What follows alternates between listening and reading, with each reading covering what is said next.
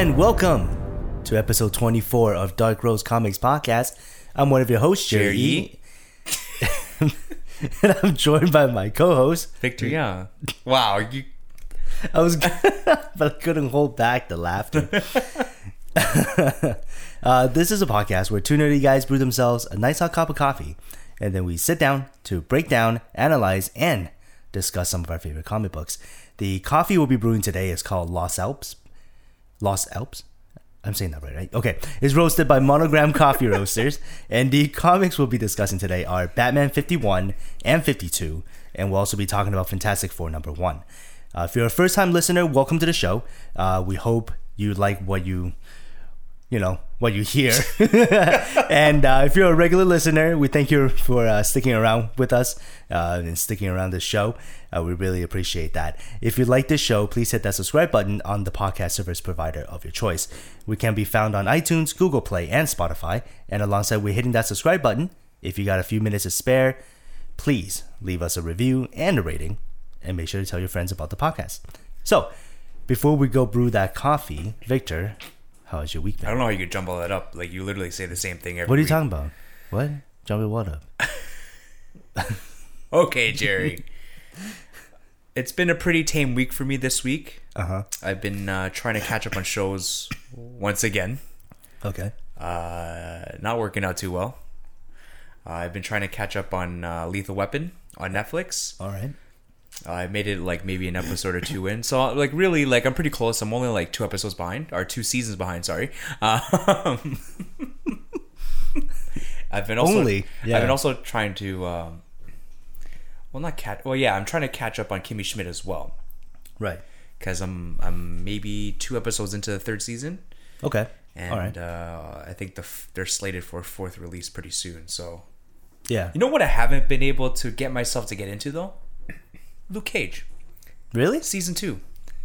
I haven't started season 2. I haven't started either, but I can't bring myself to start it for some reason. Yeah, me neither. Like, I'm just not feeling the is? hype. You know what I mean? Yeah. Well, because... Well, truthfully, there was no hype around season 2. Like, it just came out. Yeah. And I feel that's the same thing with Jessica Jones. Like, there wasn't... Yeah. Like, that first season leading up to the Defenders, like, all the first seasons of their show was pretty good, right? And then after the Defenders, it's kind of like I'm not looking forward to it after that. It's because they're done. I feel like they did what they set out to do. Yeah. But then at the end of that, like, at the end of it, Daredevil is now in, like, a different city. Yeah. See, right. Daredevil is one that I'm looking forward to. Season 3, I'm looking forward to. Yeah. But the other shows, I feel like it's just, now they're just continuing their own thing. Yeah. But... there's just, I don't know how, like in Jessica Jones, like I don't know how you can build a villain that's better than a villain that can literally control her. Yeah. Right. And then in Luke Cage, it was like this. It's more of the same in Luke Cage, because you can't bring in a villain that goes beyond their skill set. You know what I mean? Yeah. Like you can't bring in Darkseid to fight Luke Cage. Like that's not a fair fight. You know what I mean? Because he's very much a ground level hero. Yeah. Right. So if you bring anybody that comes in with just immense powers, then it's not a Luke Cage show anymore. No. Right. It works for Defenders. Yeah. But it doesn't really work for Luke Cage. So I don't know. I don't know what they were gonna do.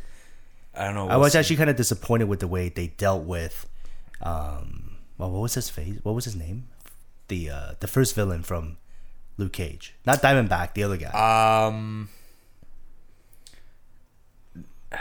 See, I only remember Diamondback because he was such an interesting character. See, I felt the opposite. I didn't care about Diamondback. Really? I cared about the first guy. I only remember his nickname, Cottonmouth. We'll just call him Cottonmouth. All right, yeah, okay. Luke Cage's half brother. No, that's Diamondback. Is that Diamondback? His half brother is Diamondback. See, that's how much I'm not looking forward to this season. Is I don't even remember the first season. Yeah, that first season I liked it up until they offed him. And then they brought Diamondback Shade. on. That was his name. No, Shade is the other guy. Is the other guy? Oh. Yeah. Oh, the one that the first guy. Yeah. I forgot his name, but because he died like so early on. Yeah. So, I don't know, man, but I don't know, just not looking forward. I think to the that reason second why, season. and as unfair as it is for me to say this, I just don't care about B-list heroes. Yeah, Like as unfair, because like every hero deserves to have their story told. yeah, But aside from like the big blockbuster heroes, I just don't care, and I think that's sort of the problem. And the reason why I think I care about Daredevil so much is because he's kind of up there, Daredevil, right? Yeah. But every other hero is sort of like they're pretty obscure for the most part, right? Exactly, yeah. And like, I don't know, that whole thing was really interesting about Harlem, but then once they got rid of Cottonmouth, I was like, what's even the point? Like, for me, Luke Cage shouldn't go up against superpowered people. Luke Cage should be going up against guys like Cottonmouth, Yeah. where they have just control of the city. Somebody who's very much deep in the system. Yeah. And he's trying to uproot them. Yeah. Like, that's kind of what I Like was very interested much like what Black Lightning did in season 1 is I haven't watched that is show. very much what Luke Cage was in season 1. Oh, yeah? Same thing. Like Black Lightning, like they were trying to uproot a criminal organization that was like way deep in the government. So it was a very similar storyline in that sense, and I think that's why I enjoyed season 1 of Black Lightning. Okay. But again, I gotta check that out. Actually, I haven't watched that at all. So Yeah, well, when you get the time. yeah, Yeah. That'll be- Well, anyways, what have you been up to, Jerry? I feel like it's a long-winded discussion about about Marvel. Marvel Netflix. The last few days I've been actually feeling a little under the weather. Yeah, I can hear it. Yeah, my voice is a little deeper It's than deeper, normal. a little sensual. Yeah. Perhaps you should just be sick all the time. But no, yeah, I've been kind of feeling under the weather. So this week, actually been watching some TV shows, playing some video games, trying to catch up on Dragon Ball, and I just got past the arc. The Universe 6 and 7 tournament. Yeah, the Yeah. 6 and 7 tournament. Hit is an interesting character. Hit is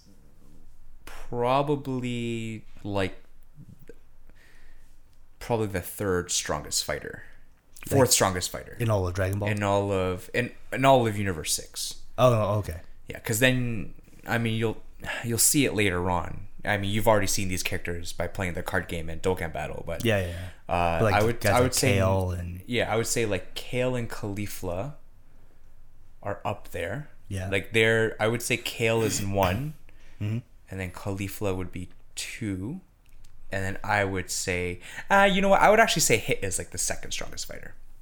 Now that I've thought about it, I would say it goes Kale and then Hit and then Caulifla okay, and then everybody else. and all the other guys like Kaba. Kaba is like a strong fourth. But yeah, I've been just been catching up on that and playing some Dragon Ball Fighters. That's fun. I started playing some more UFC. That's pretty fun too. Yeah. Now I've caught division titles in 2 divisions now. Nice. Now you gotta go for a third one. But I don't know if in the career mode if they're gonna write that in. Like if they're gonna let you go for a third one. You usually can only challenge upwards. Like you can't really challenge down. You just gotta gain more Because weight. that's kind of bullying. So You just gotta gain more weight. You gotta fight. yeah, I'm a lightweight now. You're a lightweight, so that I means you challenged took- welter. Welter. I took after welter. Welter, I think is middleweight. There's no way I can go challenge middleweight. I'm already outclassed when I go to welter. Like I was you- fighting but- Robbie Lawler, and the guy's huge. But you got the compared to title. my guy. But you got the title, so it's fine. Yeah, no, I should go for 3 if they let me. You should just do it. Like, I mean, what's there to lose? You already have 2 titles. Though I think like if you try and defend 3 titles at the same time, like that would be pretty tough. Well, because you're constantly juggling. Because you're just the weight, fighting. right? Yeah, you're just constantly fighting. I think that's why like in real life, Most 2 guys just go for 2. well, only 2 guys have ever gotten 2 titles in UFC, as far as I know: Conor McGregor and GSP. Oh yeah, okay. I'm trying to think who In else. all of UFC history. At the same time, yes. Yeah. Yeah, holding it at the same Holding time. at the same time, yeah. yeah. Only just 2 guys. Yeah. As That's far as true. I know, anyway. Yeah. All right. Well, yeah. I mean, But so it's been a but, pretty. it's been a pretty video game and TV filled week. Well, I mean, so if you're sick, you're sick, right? I mean, Yeah. that's just how it is. it's one of those weeks. But at least you got to enjoy some video games. That's true. The only video game I'm still playing is Dokkan Battle. That anniversary is actually it's ending soon. By the time this airs, by the It'll- time you hear this, listeners, the event will be done. The third anniversary event will be done. So And then the Turles banner will be up. yeah, but that's not as significant. It's a movie boss category. Like Yeah, it's but a brand new category comes out with him. I feel like with the anniversary, we gotta tell our readers, like, but listeners rather, that like, hey, go check out the anniversary stuff. Yeah. But with a banner, we're just like, Okay, well, fair enough. So yes, listeners, by the time this airs, the event will be done. All right, so why don't we go brew that coffee? We'll come back and talk about the coffee and Let's then do it. comics. Let's do it. Let's do it. It's coffee time. It's coffee time. Okay. Okay. And welcome to our coffee segment where we try one of the coffees that are sent into us and have it accompany us throughout our comics discussion. Okay. Well, During the segment, we'll be trying to identify all of the different fragrance and flavor notes and see how well we did compared to the notes provided to us. Today, we have a coffee from Antioquia.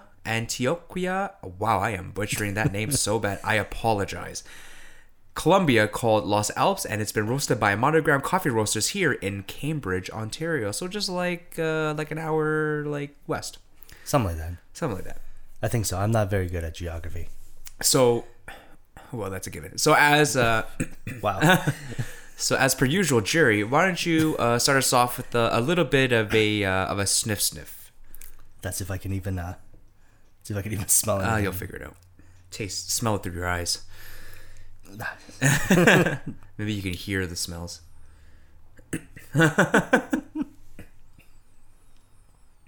Okay. Getting a little bit of caramel Okay. wrapped around apples. So caramel apple. Oh, I thought about the opposite for a second. I was like, how are you wrapping apple around? Caramel apple. Something like that. A little bit of sweetness, a little bit of Christmas to it, but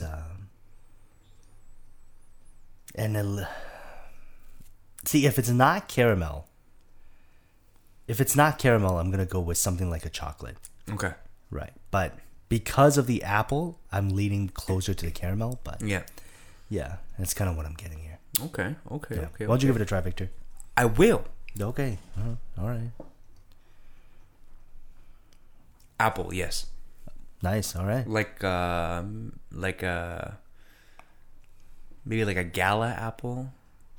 Okay. Maybe like a Honey Crisp. Okay. Not quite a Fuji? Granny Smith or a Fuji. Okay. And I am getting chocolate as well. Yeah. Yeah. Okay. Like Chocolate apple. like a milkier chocolate. Actually, yeah. Yeah. Now that you mentioned that, not the usual dark chocolate that we're getting. No. Yeah. No. Why don't you go for that taste test? Take a All little right. sip, Jerry. Take a little sip.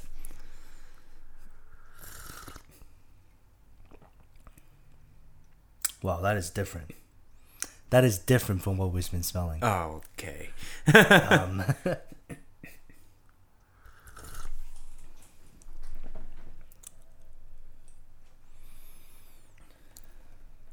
Okay, there's a bit. I think the apple's still there. Yes. I am now leaning closer to chocolate Okay. than I did caramel, and there's something there. I can't grasp it. Mm-hmm. I don't know what that is. There's something there, but it's something unusual, something that we normally don't have. Wood chips. You know, now that you mention that, something a little. It's got a little oakiness to it, actually, but yeah, I don't know. It's tough to figure this one out, Victor. Why don't you give it a try? I will. Okay.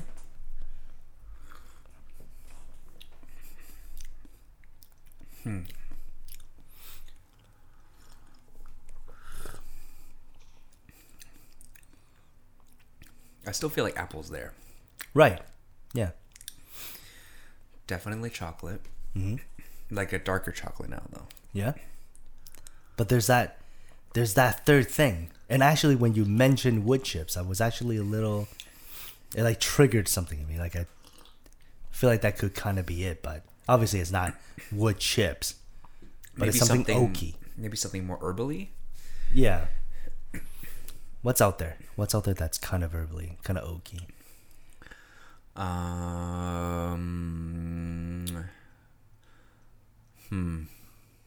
That's a good question. I don't know. Listeners, we put this on you. Let us know. Well, by the time they let us know, we would have already guessed it. Well, they can pause it. But yeah, you know what? Go. We're gonna leave these notes for you right now. How would that even work? They can't even taste it. Huh? They can't taste the coffee. No, How just would that work? based on a description of the taste. That makes no sense. Okay, listeners, forget it. Forget, guess. Forget that. No. Guess an oaky thing. Guess. Oh my gosh.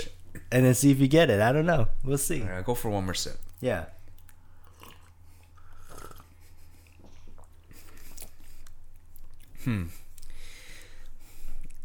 Maybe like a star fruit or something like that. I don't know. I don't know if it'll be a fruit. There's Something- a little sourness to it too now. Yeah, because the star fruit is sour and it's not so sweet. I feel like the star fruit is like a bit of an earthier fruit, but Okay. But you want to just do the reveal and Yeah. see? Okay, because we're just gonna be busting our heads here all day. Yes, let's do it. Reveal shows What do we got, Vic? cocoa nibs, which is Chocolate. dried figs, Okay. and blackcurrant. Yeah. Some say I mean, we weren't winners, but we weren't losers. complete losers. I think I feel like we need to get better at this. I feel like these past couple of weeks we have not been good. Like at all. at these coffee segments. So I think we need to I don't know what it is. Like, is it? I think we need to bring back that Gatorade taste test. We need to just bring back our friend and to teach us how. Yeah, honestly. To teach us how to taste these things. Yeah. But overall, There was a. sorry. No, sorry. What? Is it overall? It's not a bad coffee. No, not at all. Not at all. I like it. Like quite enjoyed it. Yeah. But you know what it is? There was a period of time, there was like a streak where we were getting something every week, and we got something right. Yeah. And these last few weeks, it's just been, I don't know. Maybe it's our taste buds. Maybe we need to have some ginger, Some refresher. some sorbet. Yeah. As we're drinking. No, So before. make it like a coffee, like a float. No, that's gross. Do it, Yeah. do it before. Anyways, I'm taking my coffee, and I'm gonna leave you here, and then I'm gonna go talk about comics somewhere else. It's the same room. We talk about it in the same room. It's comics time.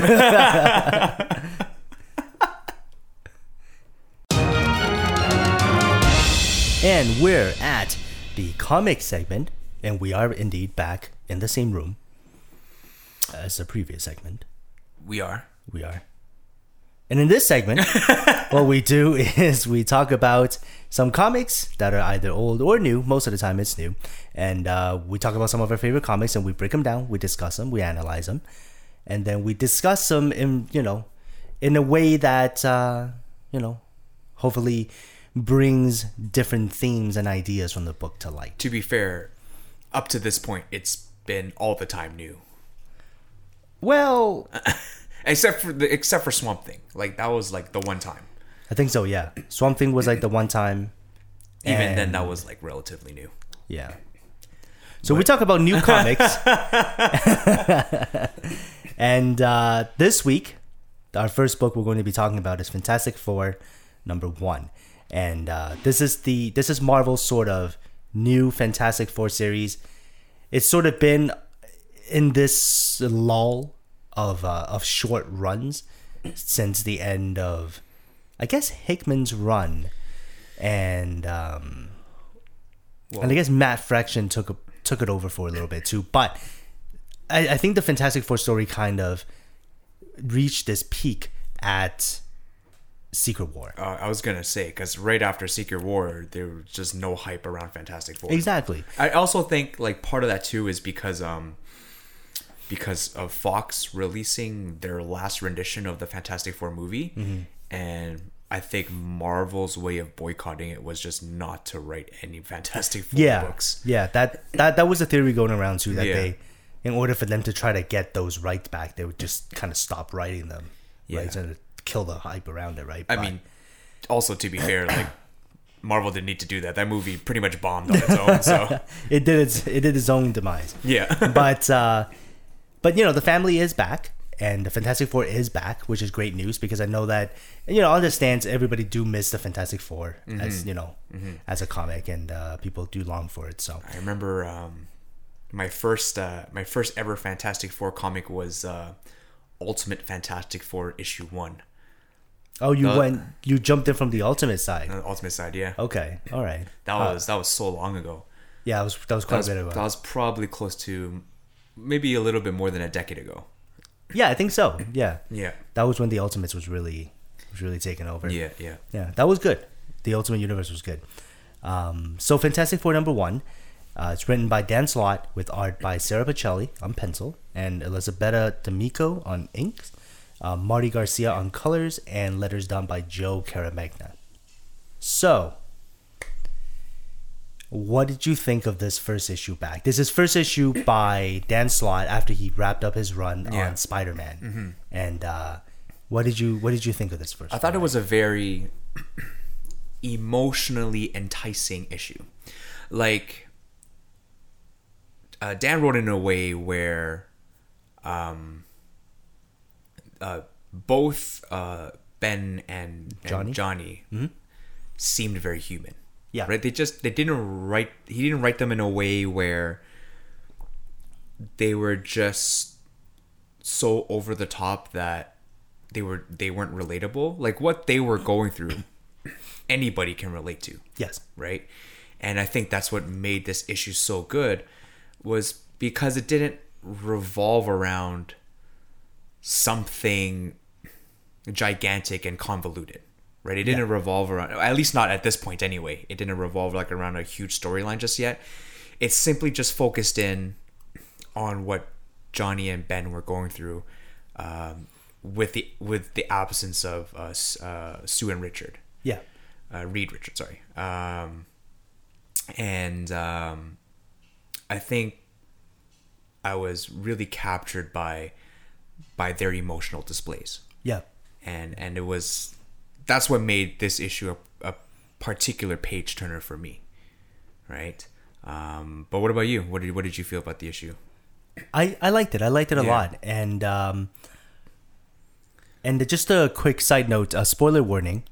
I know we have to throw this out there every day, or every time, because of the nature of the show. There are going to be spoilers. We're going to be talking about some plot points. Mm-hmm. So just, be warned. Go read the book first if you haven't. It is a fantastic read. And,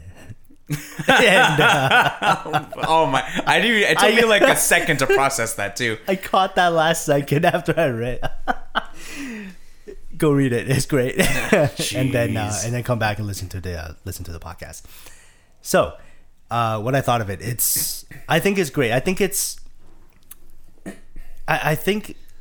if for an issue that didn't feature the family in its entirety, like for an issue that didn't feature the family getting back together, I think it showed the bond of the emotional bond of that family very well. Yeah.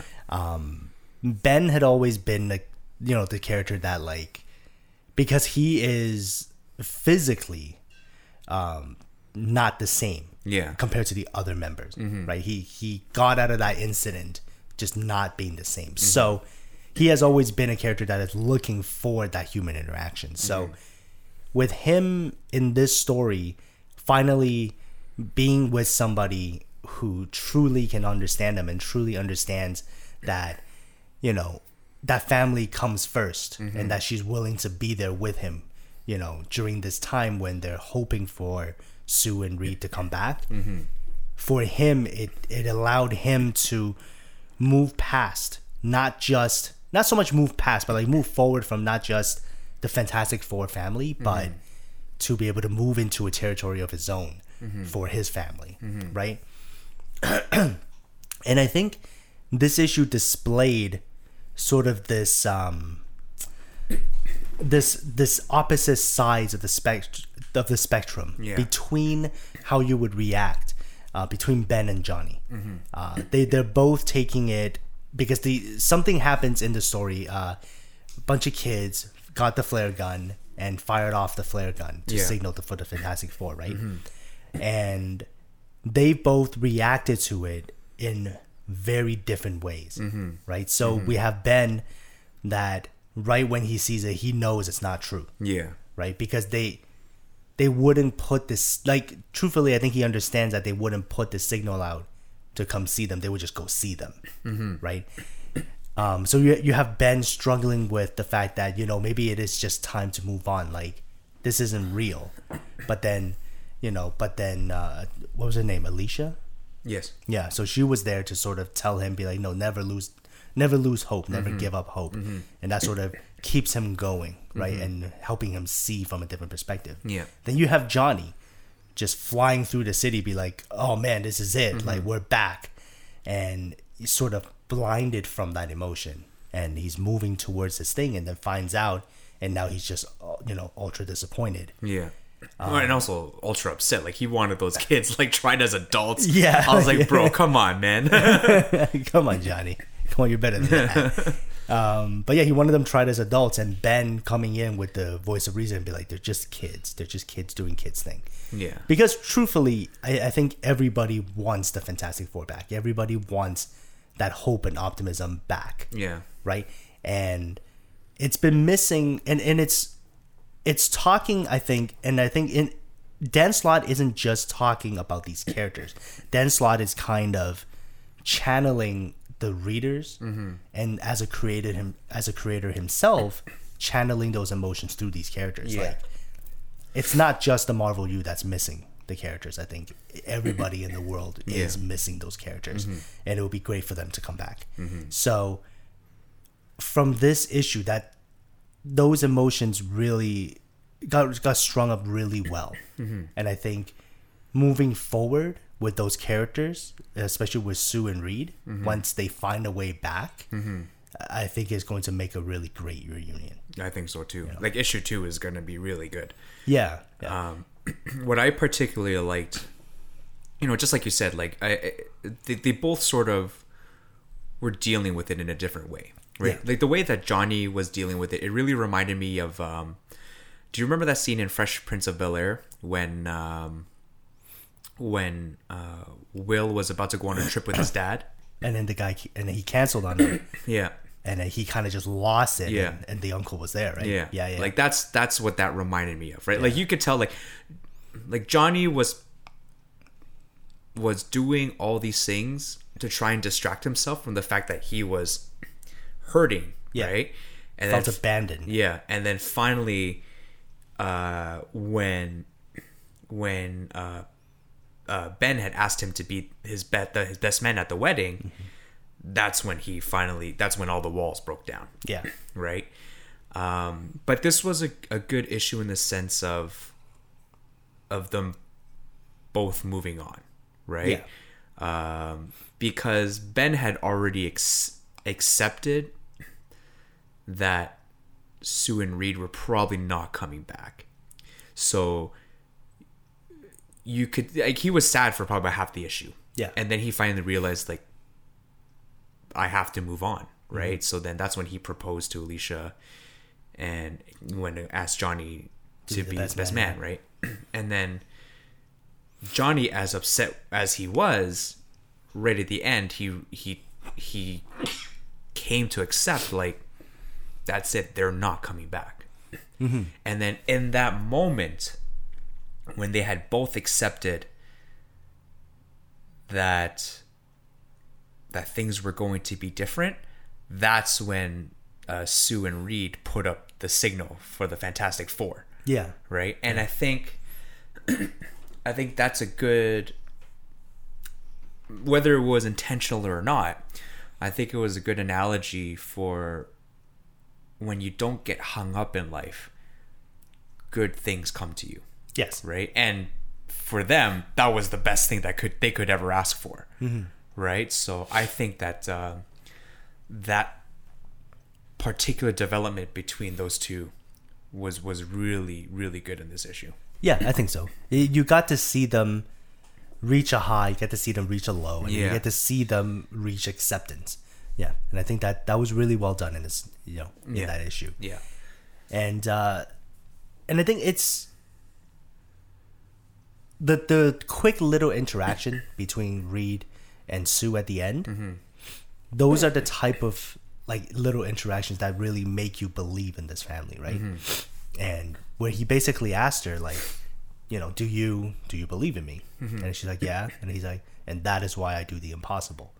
And it is just such a simple thing, but I think Dan Slott does a really good job understanding these characters. And I think he really, like, I'm really excited for the series because he really knows how to write the characters. And before, he's had a chance to dabble with them too, and he's had a really good sort of, he's worked really well with these characters before that. I think he can get those dialogues right. Yeah. You know? Yeah. And I think part of that too is just the fact that you can draw these emotions from real life experience because they're so simple, right? Like these are emotions, like I said earlier, that everybody can relate to and has experienced, right? Like we all have somebody that we believe in, and we all have people that believe in us. At least I hope. Anyway, right? Yeah. And you know, and we've all lost somebody, and we've all moved on in life from something. Right. So I think that's what makes this story so good. Not only because that these emotions were in play, but because he wrote it in a way where it was like those particular emotions were really well balanced. Like it wasn't too sad. Like it wasn't too upbeat. Like it was somewhere in the middle. And truthfully, that's how life is. Yeah. Right. Exactly. So I think this was a good mirror to how us as readers would have reacted more or less in a similar situation. Yeah. Right. Just like you said, like, he wrote it in a way where it was a good reflection, right? And channeling the readers and displaying and really putting those emotions on display. Yeah, for sure. For sure. So yeah, like I miss having the Fantastic Four around. Like I miss having that book around. And I also think it's a good opportunity for Dan Slott to really explore aspects of the Fantastic Four that you may not have seen before. He did a really good job on Spider-Man. Like there was the whole Superior Spider-Man saga that happened with Doc Ock taking over. That was something that's just you've never seen before, and that worked out so well, right? And then he did basically started the whole Parker Enterprise thing, right? And Peter Parker, you know, sort of became this global symbol, right? So those are things that you don't normally see with those characters, and I think he has just sort of a great opportunity here with Fantastic Four to take them sort of beyond what they're sort of comfortable in. And I think he has a great chance to really write good stories, especially now that the Ultimate Universe and the 616 are amalgamated, right? So like there's definitely more stories that he can work with within the universe. Yes. That can really draw out this particular writing style that he's going for in this storyline. Yeah, for sure. So I really enjoyed it. It was a great read, and I definitely want to see how this is going to carry over in issue 2 and onwards. Yeah, for sure. It'll be great to see. So yeah, any parting thoughts on Fantastic Four? Loved it. Bottom line, loved it. One of the better comics that I've read as of late, because you know we go through a lot of comics, right? Like we read so many, especially since we started this show. Yeah. Right. Yeah, for sure. And it's always not that we read books that we don't enjoy, because I think we've enjoyed like 99% of the books that we've read. Yeah. Right. But I enjoyed this on a personal level as well, and I think that's what made it enjoyable for me. Yes. And it's one of those books that speak to you as a person, right? It's one of those books that really break through sort of the barriers of a comic book, and it brings your own life experiences and lets you relate to them, you know. And that's what's so good about these characters, right? Yeah. You know, especially with the Fantastic Four. Yeah, absolutely. By the way, I sound like I'm dying on this podcast right now. I mean, to be fair, like I'm clearing my throat quite a bit too. So I mean, listeners, I think I can apologize on both our behalves for making all these random noises. Yeah, I would like while to recording. Hopefully, that doesn't turn you off too much, and I promise we'll not be sick for the I'm usually episode. pretty good. It's usually over within a few days. So by next episode, I should be fine. Yeah. But earlier the episode, I sneezed. And since then, it's just my nose. Yeah, just that one catalyst. That one catalyst just set everything off. Yeah. Okay, so let's move on to talk about Batman. Yeah. So from issue 50, when we did the big wedding issue, Yeah. We've been sort of catching up on some of the other books as well, and we want to give Batman its due because we do really enjoy Batman's storytelling. Yeah. So Batman 51 and 52 had already happened, and by the time you're listening to this, this week actually, Batman 53 is coming out. So we didn't want to fall too far behind on Batman. Yeah. So we're gonna be doing 51 and 52 at the same time this week, because we do feel like a lot of the story connects between 51 and 52. It's a very seamless transition between 51 and 52. Obviously, because it's the same story, right? Yeah. So I think we can talk about 51 and 52 as if it were one single unit, big yeah. issue. Yeah. And I think what 51 and 52 does really well is it mirrors two sides of an argument. And we know it's going to all come to a head on 53 with regards to what's going to happen in that court. But I think 51 and 52 is a really good analogy between two sides of a coin. Yeah. And I think that's what Tom King's really trying to go for here. So, Batman is written by Tom King, art by Lee Weeks, colors by Elizabeth Breitweiser, and letters by Clayton Cowles. So, in this sort of, I guess, mini arc, this arc, basically Batman, right after the disappointment that happened in 50, and I'm not talking about a disappointment in our sense. I actually really liked 50. I think disappointment is a very light word for what happened to Bruce Wayne. Yeah.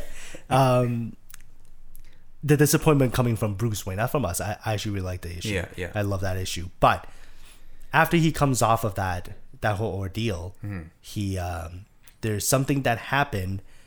So basically, 3 girls got murdered, and at first, they didn't find anything that connects. Batman shows up, and Batman finds that all 3 of these characters had their brain temperatures lowered, and he then sort of connects that to Mr. Freeze.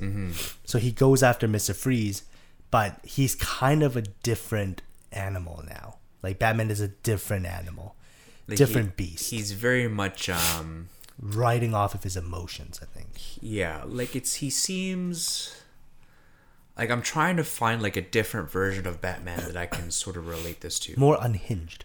He's more of a Thomas Wayne Batman now. Yes. He's more like more like in the Batman and the Flashpoint storyline. Yeah, more unhinged, more ruthless, more straightforward with what he's trying to get done. Yeah. So he goes and he just beats the heck out of Mr. Freeze. And he basically beats a confession out of him. Yeah. Right? So the idea here is Mr. Freeze is on trial. And Bruce Wayne has been called to jury duty. So Bruce Wayne is in jury duty. So currently, Nightwing, or Dick Grayson, is taking over as Batman in the city.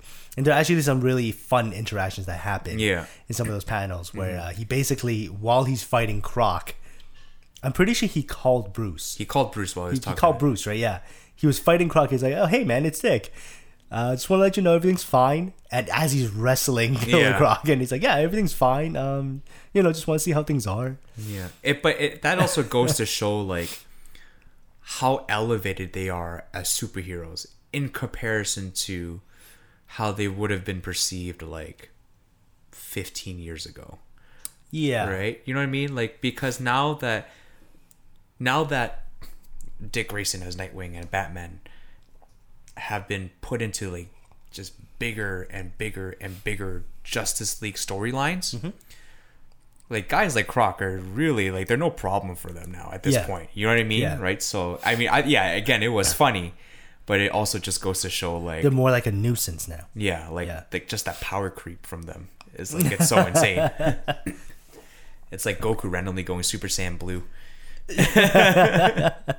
Yeah, like Batman's gone beyond Super Saiyan Blue now, He's Ultra Instinct. but he's still fighting guys like Cell Jr. or whatever. yeah. So in this issue, well, I guess we can talk about 51 and 52 as a whole, I guess. I mean, we can't get into 52 without 51. So I think it's one huge storyline. Yeah. So in the story, Bruce Wayne gets called to jury duty. Yeah. And he's basically he's part of the trial to put Mr. Freeze behind bars. Yeah, exactly. Yeah. And it's got a very 12 Angry Men feel, because basically the evidence is shown, and they're saying that the coroners didn't see it, but then Batman showed up and saw it, and that was questioned as well. But because of Batman's image to Gotham and what Batman means to the people of Gotham, Nobody else questions it. exactly, nobody's questioning it. Even if people wanted to question it, they're just like, nah, you know what, forget it, it's Batman, he's right. Yeah. So they go and they sit in this jury room, and everybody's trying to vote on, whether or not he's guilty. And Bruce Wayne at the very end votes, at the end of 51 votes not guilty. So that sort of kicks off this sort of detective thing that Bruce Wayne goes through to try to figure out whether or not, Victor is guilty. Victor Freeze. So Not me. not you. So yeah, what did you think of that? What did you think of that little revelation at the end of 51? I think at that point, Bruce Wayne knew he messed up. Yeah. And I think because of that, I think he found a way to purposely put himself on that jury duty. Okay. I think that's my theory, because he knows he messed up, and now it's up to him as Bruce Wayne to try and rectify the situation. Right. Because here's the thing, like Batman is a figure that stands for justice, and that means justice for everybody, right? So if he had put Mr. Freeze behind bars, would that have served some sort of justice? Yeah, sure. Like, somebody would have been held accountable for the murder of those 3 women, right? But it wouldn't have been the right person, from what I gather anyway. And it definitely wouldn't have served Mr. Freeze justice. Yeah. Right? And I think that's what really bothered Bruce Wayne / Batman. Yeah. Right? So I think he found a way to get himself on the jury, and that way he can sort of present his case for Mr. Freeze. Because, I mean, truthfully, like, it was designed in a way where, and of course this is now Batman acting against himself, right? Because him as Batman made it completely foolproof that Mr. Freeze couldn't get away from this. Yeah. But now he's trying to rectify the situation, and now he has to go against the foolproof evidence that he presented himself as Batman. Exactly, yeah. So I thought that was, I kind of saw that coming, but it was still a bit of a shock nonetheless. Yeah, for sure. You know what I mean? And for me, once the reveal happened, and once he sort of voted not guilty, that I think for me is the kickoff point where he's trying to discredit Batman. Yeah.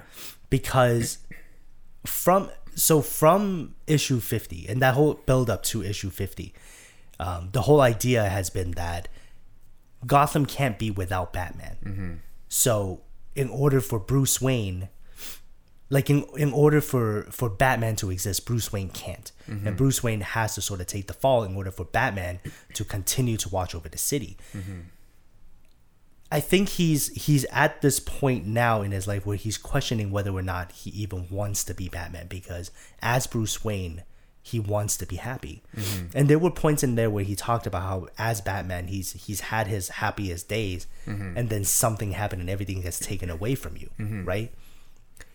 Whether he's talking about if he's been happy in those happier days and those joyful days as Batman, or he's experiencing it as Bruce Wayne, is for himself to know. And I think in this particular moment when he says that Mr. Freeze is not guilty, it's him saying Batman has flaws. Maybe the city shouldn't put so much faith into him. And maybe the city is better well served by somebody else who's not masked by these emotions. Yeah.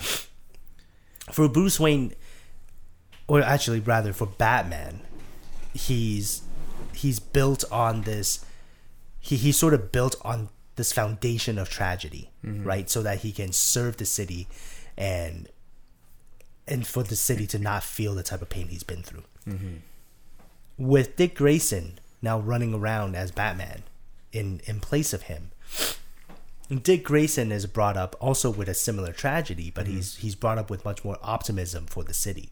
Yeah. Right. So I think he's finding, and we might see some of that play out where it'll show that Dick Grayson might be the better protector of Gotham.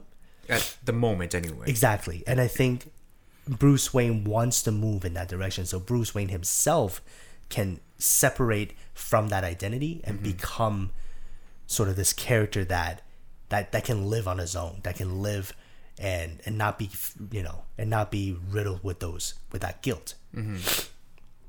There was a particular moment in 52 where he's basically breaking down why the coroners miss it and why the evidence wasn't there before, but it is now.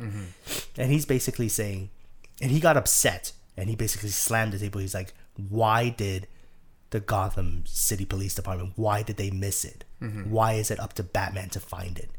Why is it that Batman can find it and they can't? And it's him basically, I think, sort of him lashing out at the fact that why can't the city do it? Why does it have to be me? Why can't I just go live my life and depend and let the city do its job? Yeah. And if the city can't, and it's up to Batman to find that evidence, and it's up to Batman to figure it out, then he can never be Bruce Wayne, and he can never be who he's trying to become, right? So for me, this is still very much connected to the fallout of 50. It's him trying to understand what it is that makes the city trust Batman. Yeah. And he's trying to deconstruct it. And he's trying to deconstruct those notions from the city so that he can separate himself from it. It's kind of I mean, again, I hate, it's sort of cliche to say this, but I mean, it's such a tragic story with Bruce Wayne and Batman, because before Catwoman came along, he had already sort of reconciled both identities at that particular time. Yeah. You know what I mean? Like, he was okay balancing both Bruce Wayne and Batman as identities. And then, of course, Selina comes along, stands him up, and then that really changes everything once again. Yeah. Right? So now, because this is not the first time he's sort of wrestled with, between both identities. Yeah. Right? Far from the first time. Yeah. So now we're sort of seeing, the similar situation play out again. And it's just sad. It's sad to watch. It's sad to read. Because he deserves to obviously be Bruce Wayne and be happy. Yeah. And he also deserves to be Batman and to go out and fight crime and serve justice. And and it's just unfortunate for him at this moment that he doesn't think that he can be both at the same time. Because before he could. Exactly. And now with the fallout of 50, like, he just can't. Right? And that just goes to show how much of an impact that particular issue is going to have on him, not just in these 2 issues and the next one, but obviously with all of his stories moving forward within this particular universe, right? Yeah, for sure. And within Tom King's run, for sure, because Tom King had said that he planned his run to be 100 issues. Yeah. Right. So I think what happened in 50 happened at the right time. Yeah. Right? Because it's basically building a character to a high. And now you're watching him get deconstructed. And then building him back up And again. then building him back up later on, right? And without that happening, you don't get this sort of dissection of Batman. Yeah. And of Bruce Wayne as characters. Because if the wedding goes through and then he's happy and everything's fine, then it's all the same. Then it's all the same. Yeah. But like, not in the sense that it's all the same like it's been done before, but it's all the same as in just the status quo. Yeah, is all, nothing you know? changes about the character except the fact that he's just married now. Exactly. And I think the question goes deeper, as we explored in that episode for 50. The question goes deeper about whether or not he deserves to be happy, is whether or not he can, and whether or not he can allow himself to be happy. And in this issue, it's, in these 2 issues, actually, especially in 52, when he was breaking it down, he wants to be, but he really can't, because the city, because of these things happening and the city's not catching it, he can't allow himself to become Bruce Wayne. And he has to just continuously serve the city, serve Gotham, and try to be Batman. Yeah. The particular panels where he's basically just wailing on Mr. Freeze. You can see the emotion, you can see the pain that he's going through. Yeah. And it's the same pain that he was talking about with the Scream, with the thing happening in Crime Alley. Yeah, with his parents. Exactly. It's the exact same, yeah. Exactly. And then he's in so much pain. Yeah. Because of these things happening to him. And Mr. Freeze has to go, does something, and then now he has to clean up the mess. And he has to be the one that figures it out, and he has to go and clean up that mess. And I think for him, I feel like he's just kind of had enough. Yeah. Right? Why can't the villains just leave it be? They know they're going to be defeated.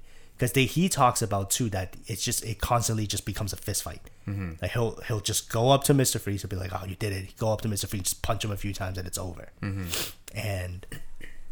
And obviously, then at that point, he talks about how, like, the guilty run, right? Because they know what's going to happen.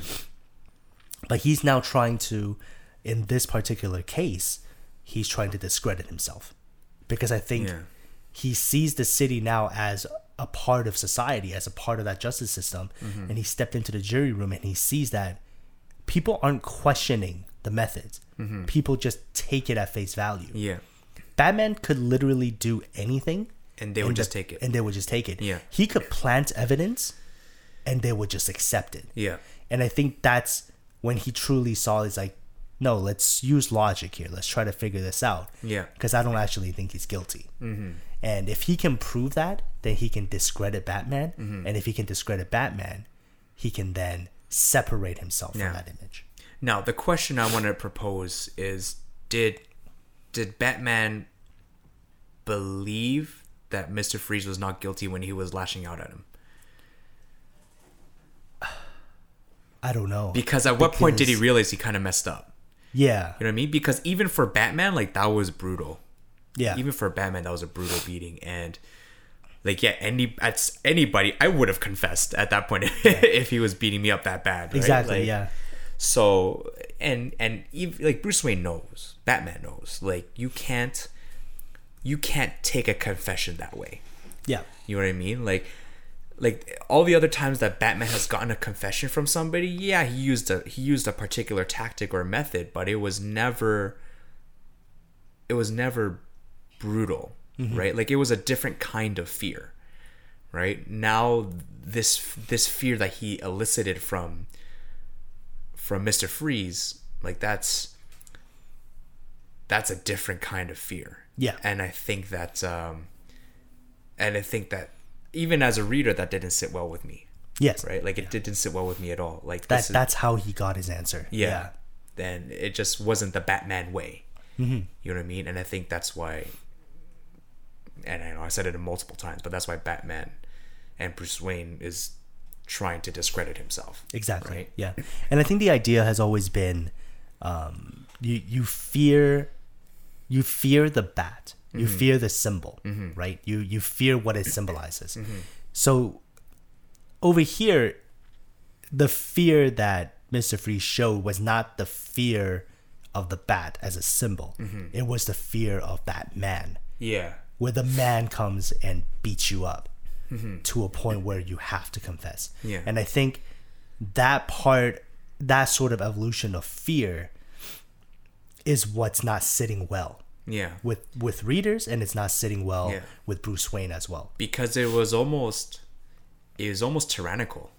Yes. Like, it was just so, I can't even put it into words. Like, it was just so brutal. And you're absolutely right. Like, you fear the bat as a symbol and what it stands for, right? You know, when the bat is coming, it's for justice. It's for the better of society, and it's because you know you're doing something really bad. Yeah. Right? Yeah. Like, if you fear Batman because you fear for your own life, like, that's different. Exactly. You know what I mean? Like, nobody has ever feared Batman because they fear for their life. Yeah. It's because they don't want to get put away. Exactly. Right? Yeah. But if you fear for your own life, like, that you're really pushing the limit there. Exactly. And I think that, that just doesn't sit well with anybody. Yeah. And Bruce Wayne acknowledges that, right? Yeah. In the part where he's just saying, like, he at that point was basically fearing for his life. So he would say anything to get out of that fear. Right? And I think that's what's done so well here. It's really pushing Batman to the limit of what he actually stands for. Yeah. Yeah. And it also, truthfully, like, even that crime would have been pretty random for even Mr. Freeze to do.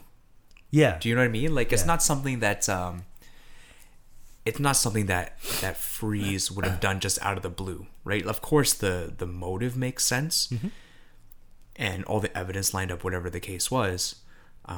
But it's just not something that Mr. Freeze would just go and randomly do. Yeah, for Like, sure. it just didn't make sense, and I think that was part of Bruce Wayne's realization as well. Yeah, absolutely.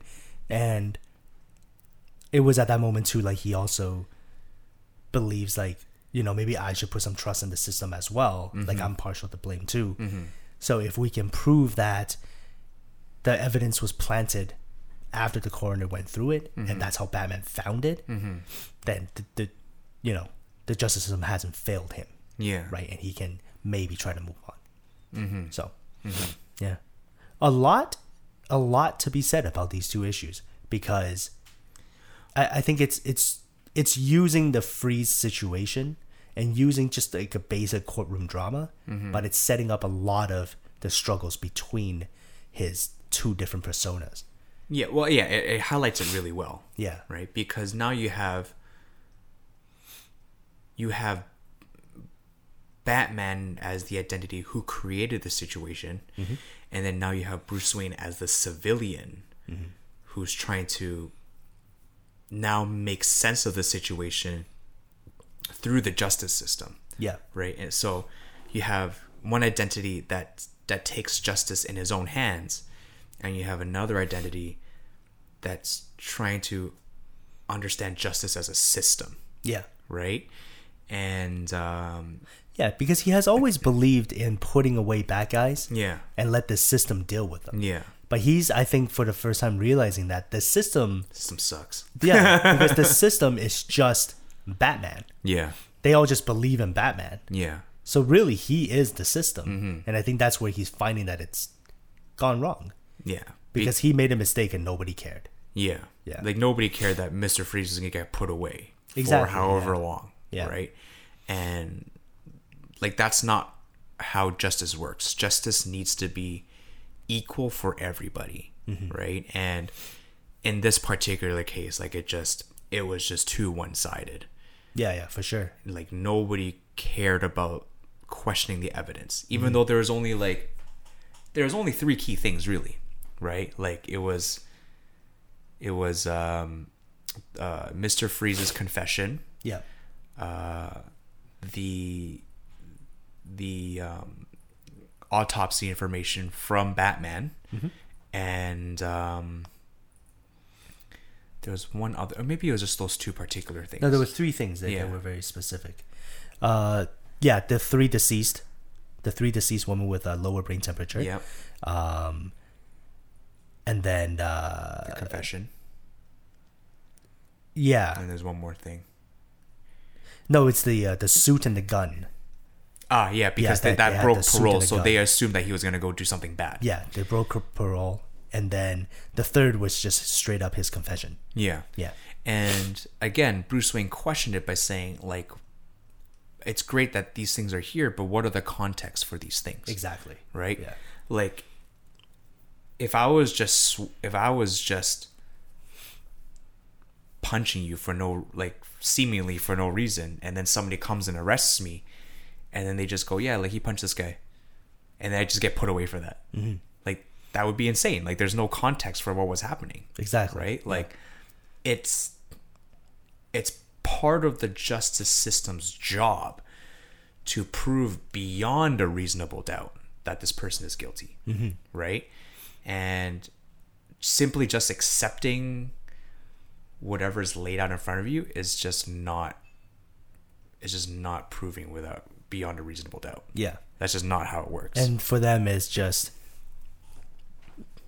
like there's no doubt around Batman. Yeah. Batman is justice, right? So for them, it has come to a point where, truthfully, Batman could do anything he wants. Mm-hmm.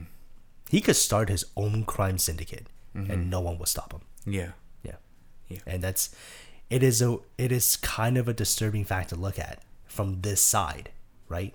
Knowing what we know now about these two issues, it's kind of disturbing. Yeah. Because this city has gone to that point where they don't even believe in their own system, right?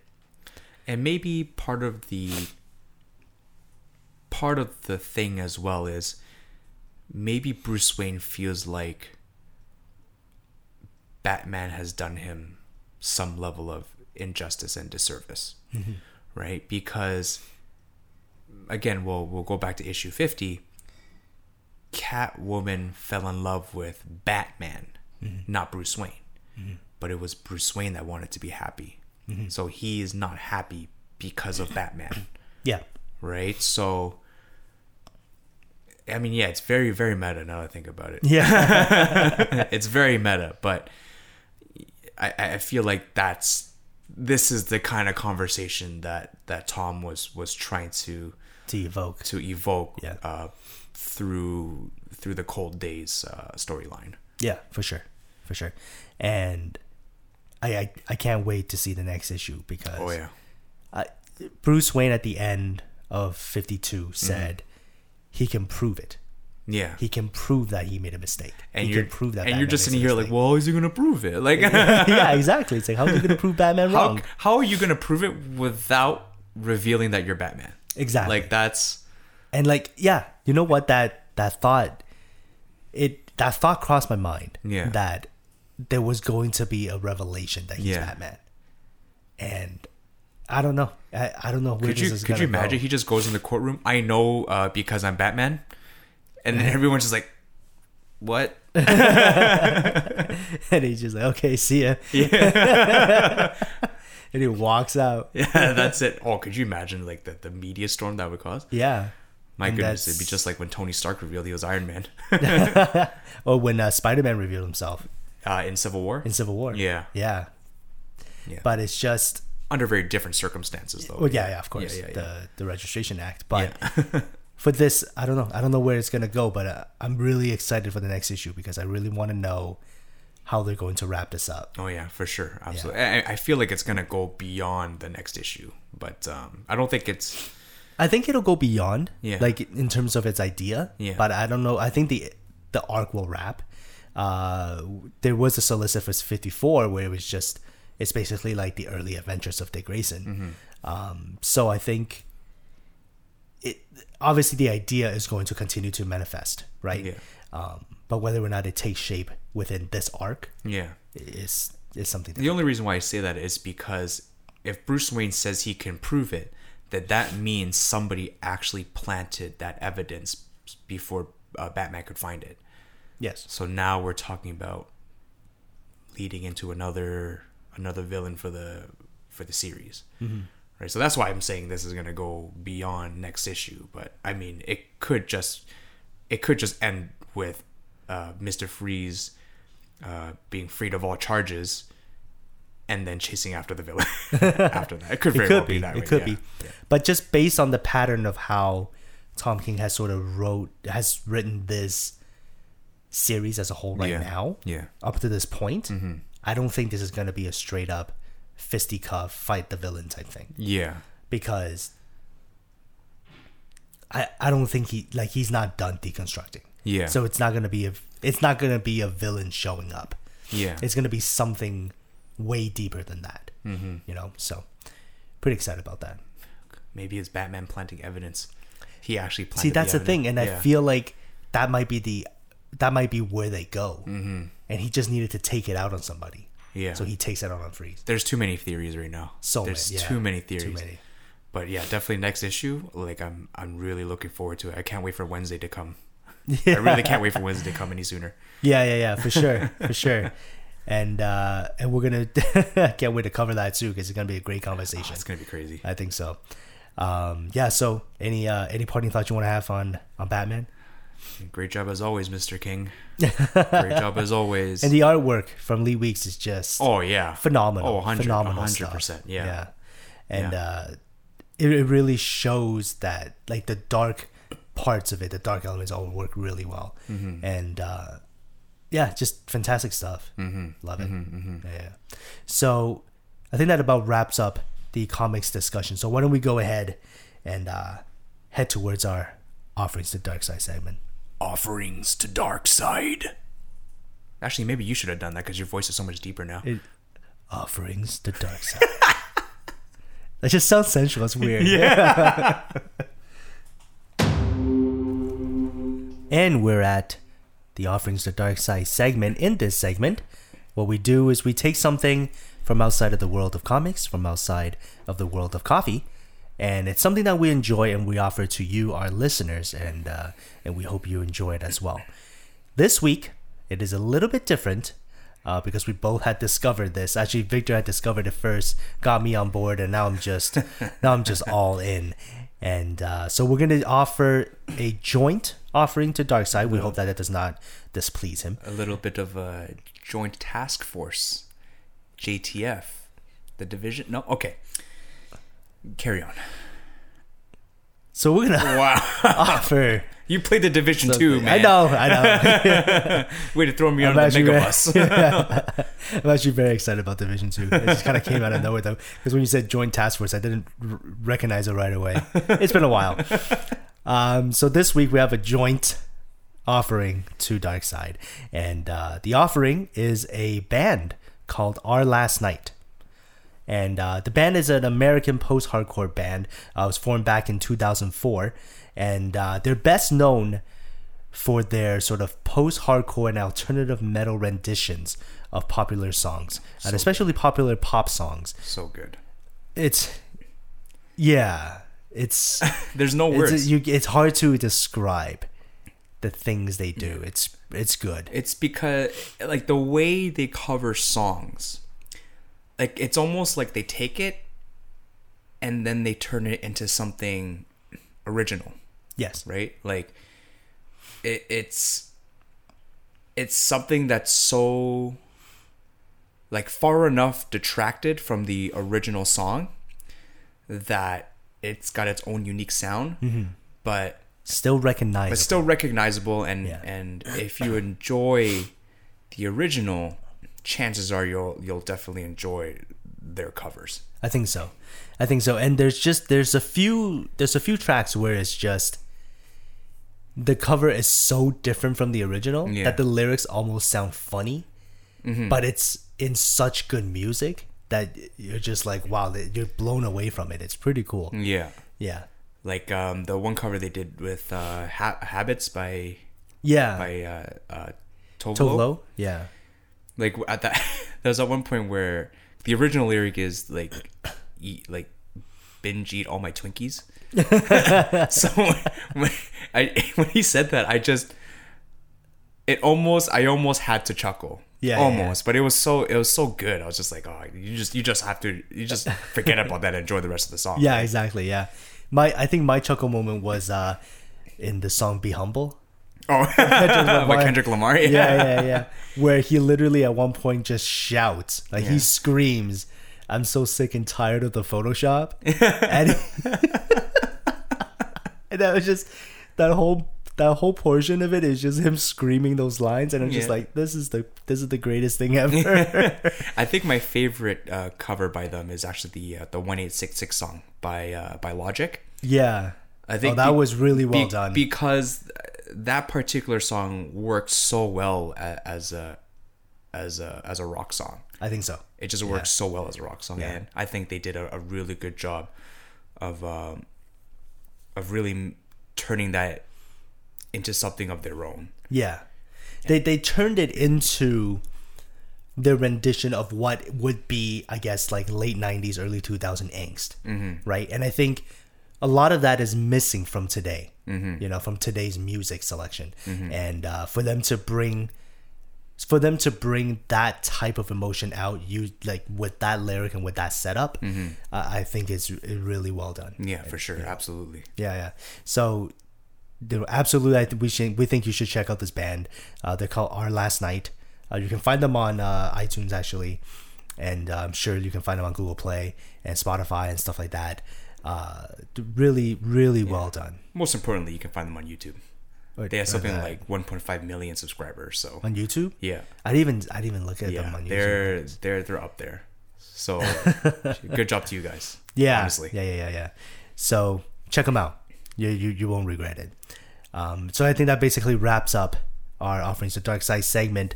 So we thank you for tuning in to this episode, and we hope you enjoyed it. We hope you enjoyed our discussion on Fantastic Four and on Batman. Remember, if you like what we do on this podcast, please hit that subscribe button on the podcast service provider of your choice. We can be found on iTunes, Google Play, and Spotify. And please also remember to rate and leave us a review on iTunes if you have a little bit of time. If you have any questions, comments, or suggestions about the show, about what we've talked about, or if you have a book you want us to discuss, just email us at contact@darkrosecomics.com. You can also reach us on Twitter at twitter.com/darkrosecomics and twitter.com/utterlygeeky for myself and twitter.com/VictorJYoung for my co-host Victor. You can also find us on Instagram at instagram.com/darkrosecomics, and we also have a Facebook page going at facebook.com/darkrosecomics. And if you want to be a part of the community, you can join our Facebook group at Dark Rose Comics Group. And as always, take care. Prejudice always obscures the truth. That is a line from 12 Angry Men. Just felt appropriate. Okay, goodbye. Okay, bye.